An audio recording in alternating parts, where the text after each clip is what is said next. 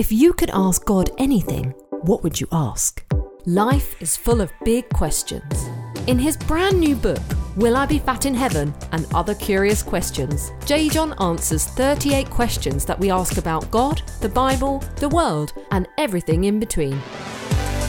How can God the Father, Jesus, and the Holy Spirit be one? Why do we believe the Bible is true? Will we recognise family and friends in heaven? And life's ultimate question, does God care about me? Get your copy now at CanonJJohn.com. Welcome to this week's podcast. On Facing the Canon, we welcome back John Lennox, Professor of Mathematics at Oxford University and an apologist. Professor John Lennox, welcome back to Facing the Canon. Thank you. You've written how many books, John? Gosh, it's hard to say. I've written some maths books, so we'll discount them. There are two of those. I think it must be around 20. Well, I think I've read 10 of those. Yeah. And one of my favourites, John, has to be, can science explain everything? So can we start with that question then, John? Of course we can. Can science explain everything? Well, the answer to it is no. That's the brief answer to it. Explanation. What do we mean by an explanation? We want to understand something. And these days, it's very common for people to espouse what we call technically scientism, which is saying science can indeed explain everything. But it ought to be obvious that that just doesn't work. Einstein was very clear on this, and he was a very bright scientist, one of the brightest there's ever been. And he put it this way. He said, you can talk about the ethical foundations of science, but you cannot talk about the scientific foundations of ethics. In other words, science doesn't give you answers to the ethical questions. Now, if we want to probe that a little bit further, let's ask ourselves, what is science? Now, that's not so easy as you might think. And philosophers have rather given up defining science. We rather say there are certain things that we associate with science. That is, setting up hypotheses, testing them by doing experiments, refining those hypotheses, developing theories, and all this kind of thing. And generally speaking, we're trying to answer the question, how does something work? Or why does something function as it does? But there is a third question, and that's the why of purpose. Now, people like Richard Dawkins say that it's a non-question, but most people think it's a very genuine question. They want to know not only how things are made and why they function as they do, but what they're for. And so, if we begin to distinguish between those two, science, a set of intellectual disciplines that's geared to studying the world around us, the universe around us, doesn't tell us the purpose of things. And it doesn't tell us the ethics of things. And that is very important. And the greatest scientists realize that. I think perhaps it's best put in the words of a Nobel Prize winner, Sir Peter Medawar, a very distinguished scientist who has buildings named after him in Oxford and so on. And he said it's very easy, and I'm paraphrasing, it's very easy to see that science doesn't deal with all of reality because it cannot answer the simple questions of a child. Where do I come from? Where am I going? Why am I here? And he himself pointed out you had to turn to literature and philosophy, and of course I'd want to add theology, to answer those questions. The biggest questions to which we want answers, the why, especially when they're whys about personal existential experience, science doesn't answer them. And as someone put it, science can tell you that if you put arsenic in your granny's tea, it will give her a pretty rough time. But science won't tell you if you should do it or not. Yes. So the whole ethical dimension, questions of love, And above all, I suppose, encompassing those questions of meaning, science doesn't deal with. We got to look elsewhere. So that's the first point I'd make. But why do people keep saying, John, that science and faith are incompatible when there are so many scientists throughout history who were practicing Christians as you are? Why do people keep saying these statements? Because they don't understand science and they don't understand faith and they don't know about history. You see, let's take the Nobel Prize for Physics. It was won some years ago by a Scotsman, Peter Higgs, the Higgs boson. Now, Peter Higgs is an atheist. And before that, there is an American physicist who won it, and he's a Christian. Now, here are two people at the very top level of science. What divides them is not their science.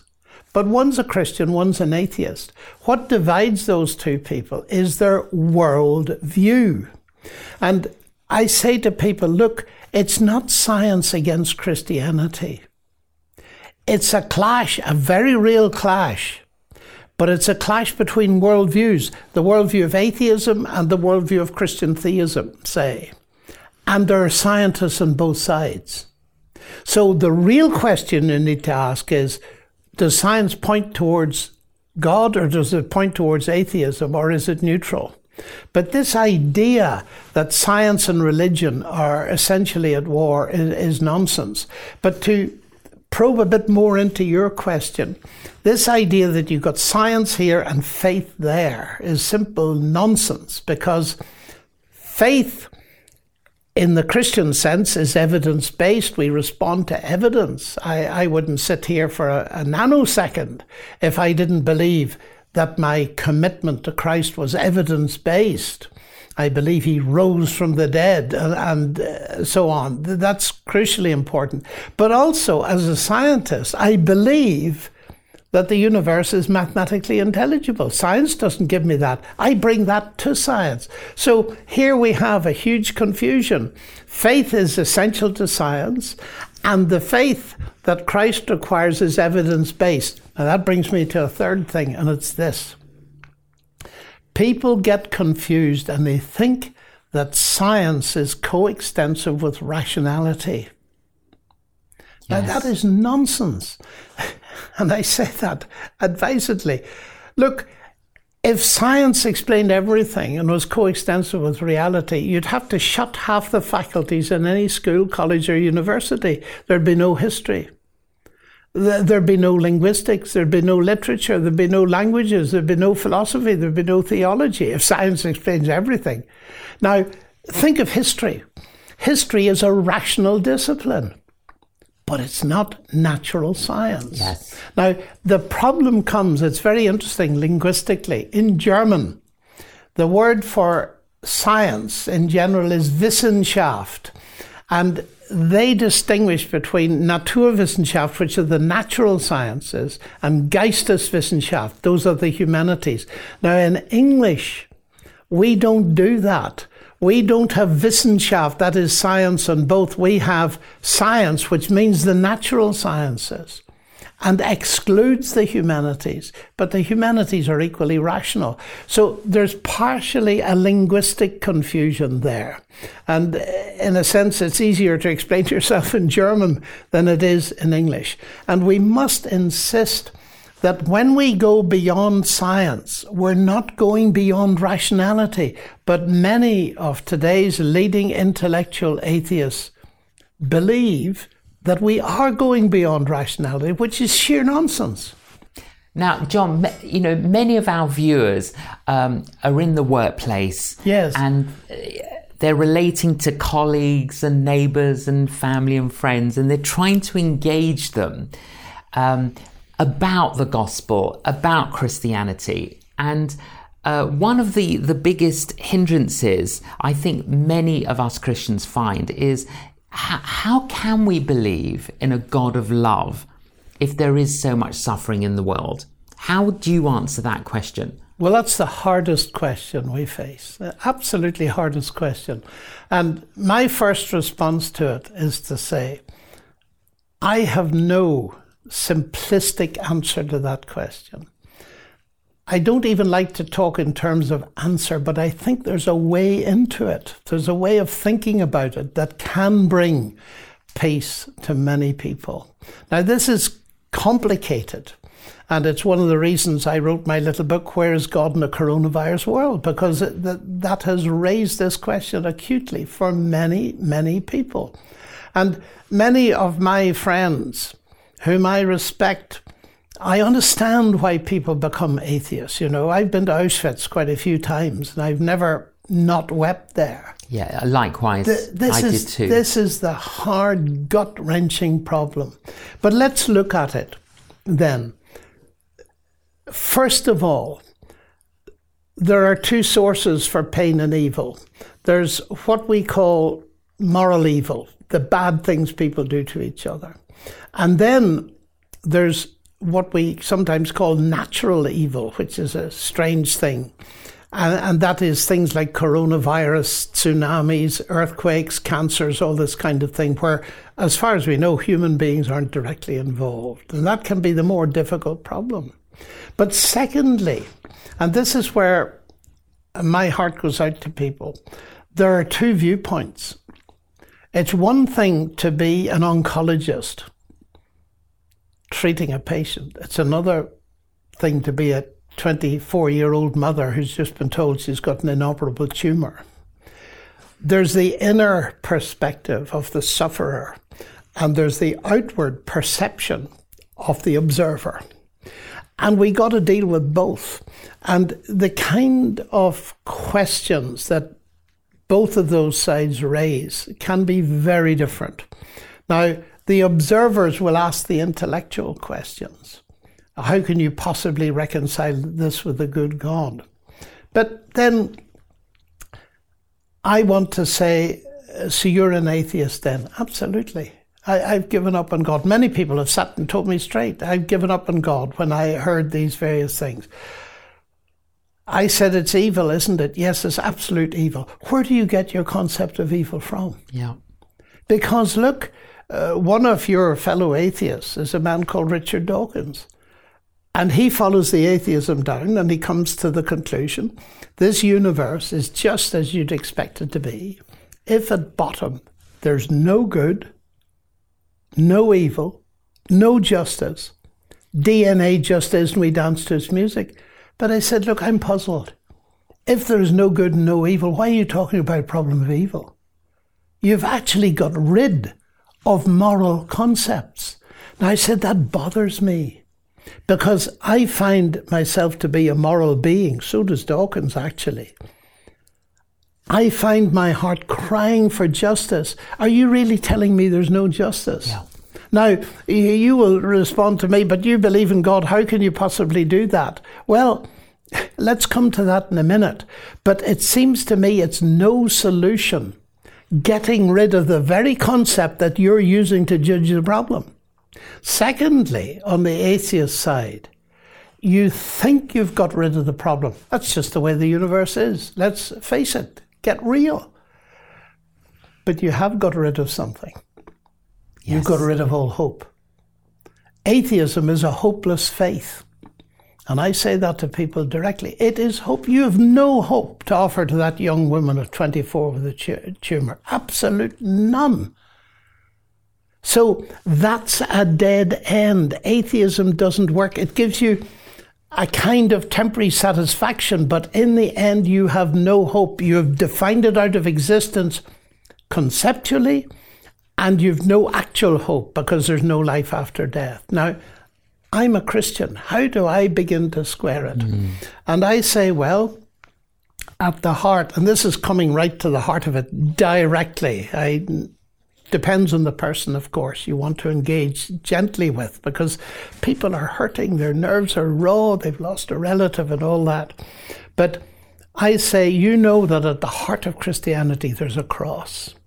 That is suffering and extreme pain.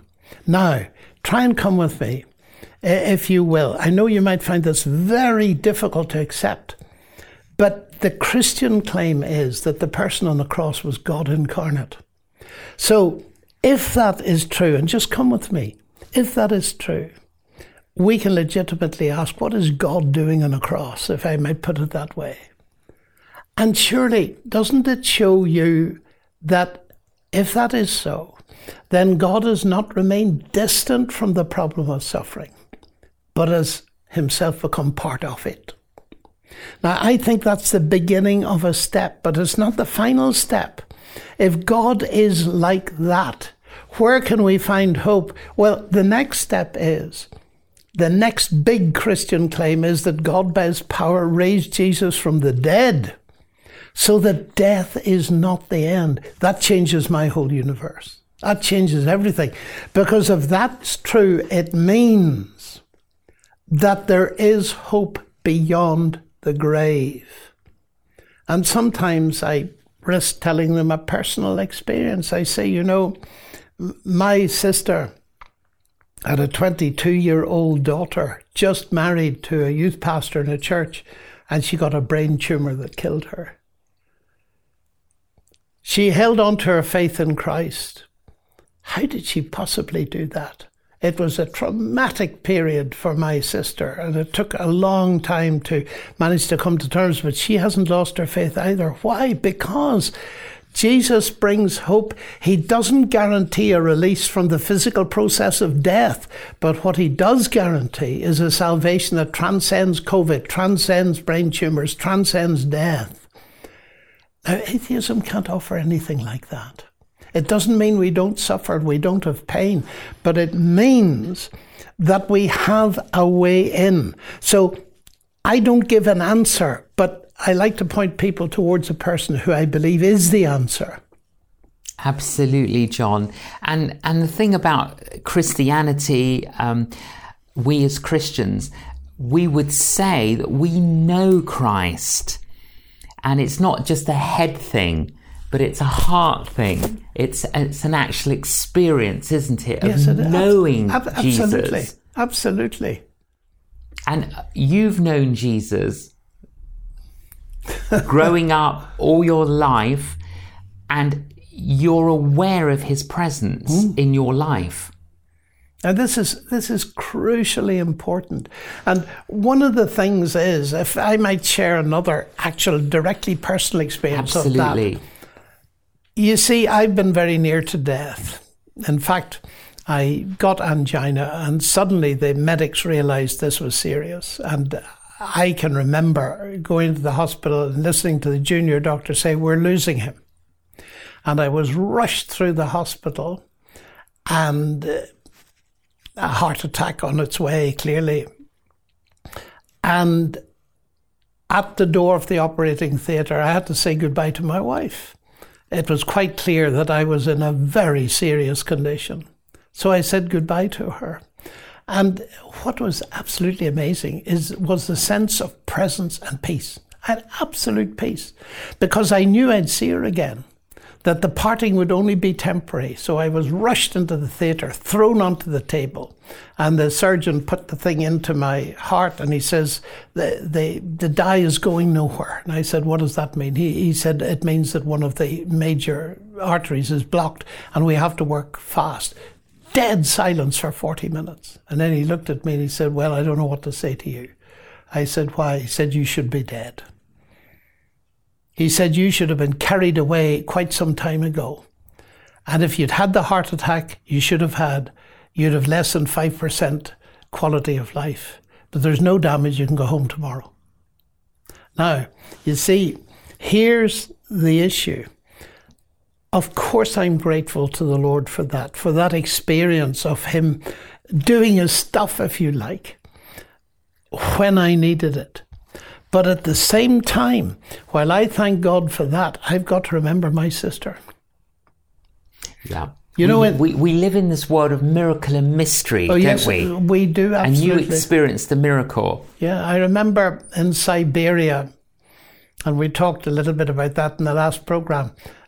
In Siberia, I met a man, a tiny little man, and he was talking to me about his experience in the Gulag. Now, this is now moral evil. He's suffering because of other people. Years in solitary confinement because he taught young people scripture.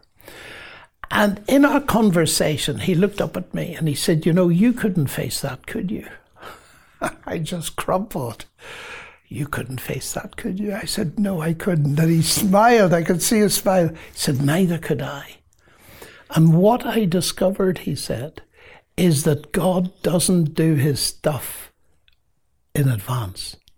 He gives us the power to face this in the situation. And that has lived with me. And that's what Jesus said to the disciples. They'd be hauled up in front of courts and so on when they didn't have time to prepare. Of course, we should always prepare if we have time, but when they didn't have time, it shall be given you by God's Spirit. And I believe that absolutely is the case. So I think, and there's a lot more that could be said, but there is enough in the New Testament that shows that its writers were very aware of this question. And in particular, in the story of Mary, Martha, and Lazarus, where we see this question very clearly focused, there's enough of an answer for me to trust it. And you know, my last point on this is this.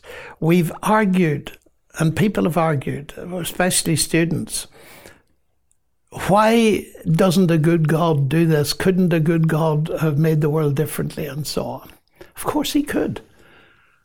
He could have made the world full of robots, no sin, nothing. But then you wouldn't be in it. I often say to people, if you want a world like that, you wouldn't be in it. Because in order to have a world in which people can love and have all the valuable things, then you've got to have a certain amount of freedom that you can learn to trust and so on. It's one of these big questions. So I said, since we can never answer this question philosophically, being a mathematician, I try to ask another question. So what's the other question? I said, it's equally difficult, but it gets you further. What's the question? We've got to face, when we come to this question that you've asked me, we've got to face the fact that there's a mixed picture out there. I call it beauty and barbed wire, beauty and bombs. You look at the stars at night, you watch a COVID ward on television when you come indoors.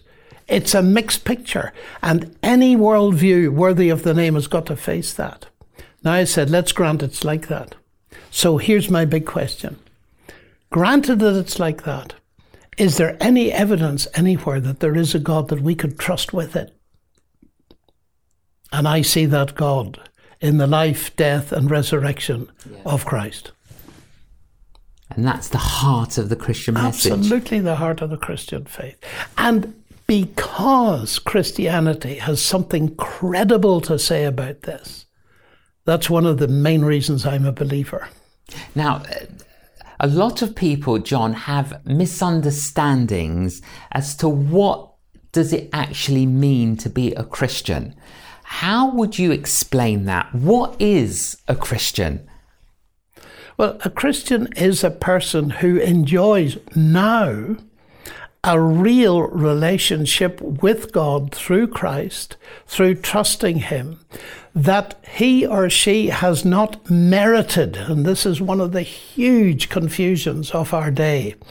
They think of Christianity as a religion. And if you ask them, what is a religion? They'll say a religion is a path, you try and follow it, and you hope that when you get to the judgment, you'll have done enough for God to accept you. That's religion. Well, if it is religion, that's not Christianity.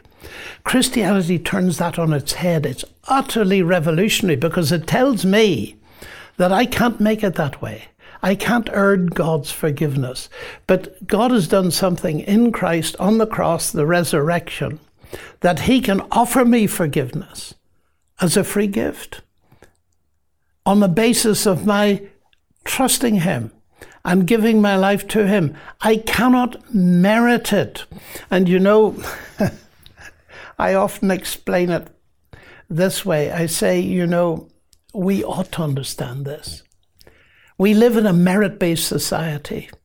Universities, you get a degree, but you're not guaranteed one because it depends on your merit. Everywhere merit, promotion merit, all this kind of thing. So we think that we can merit God and a relationship with him, but just a minute. what about marriage? And I sometimes say, jokingly, I met a young lady when I went to Cambridge, and I thought she'd make a good wife. So I brought her a cookbook, and I said to her, do you see this cookbook? There are various laws on how you make apple cake. I like apple cake. So if you keep these rules pretty nearly 100% for the next 40 years, I'll accept you. Otherwise, you can go back to your mother. And, audiences roar at this. Of course. They absolutely roar. And I say, why are you laughing? Isn't that exactly your attitude towards God? You wouldn't insult a fellow human being by telling them that your acceptance of them depends on their performance. But that's exactly what you're basing a relationship with God on. What would you say, John, to people who've got many questions, but they're very curious about Jesus, Christianity? What advice would you give them to make a progress in their journey of faith? Well, I would say that the first thing is that we need to get to know who Jesus is before we can make any decisions. So we need to get into reading about him in the New Testament. We need to get into Scripture. Now, of course, it's ideal if we can do that with someone else. And there are many very good programs. There's the Word 1-to-1, there's Christianity Explored, and so on. And many churches put on programs like that. You see, very often I feel people just don't know what's on offer. And I say to them, look, listen for a little while till you hear what Christ offers you before you say no to it. And so it's very important to do that in reading, say, the Gospel of John, the Gospel of Mark, and ask your questions of the text. It's quite clear from the Gospel that Jesus invited questions, and the disciples weren't shy of asking them. The second thing is, get a hold of Christians that you find credible and ask them. Really push them hard as to why they believe what they believe. And I am firmly convinced that if we seek with that attitude of being open to take the steps of commitment that are justified by what we know and what we've seen, those that seek will really find. They'll have an encounter because God is real. You see, I often say to folks, God is not a proposition, he's a person.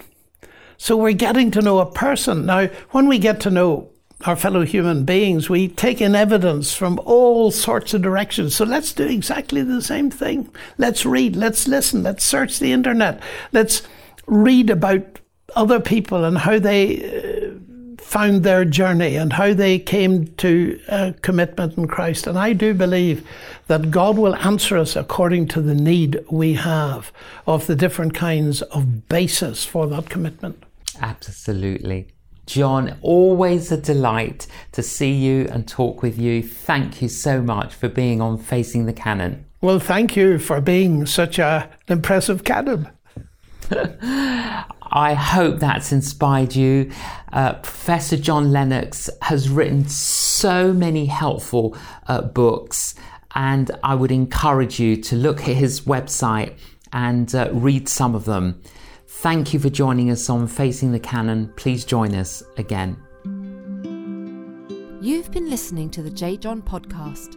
To find out more about J.John's ministry, visit www.canonjjohn.com and follow him on social media.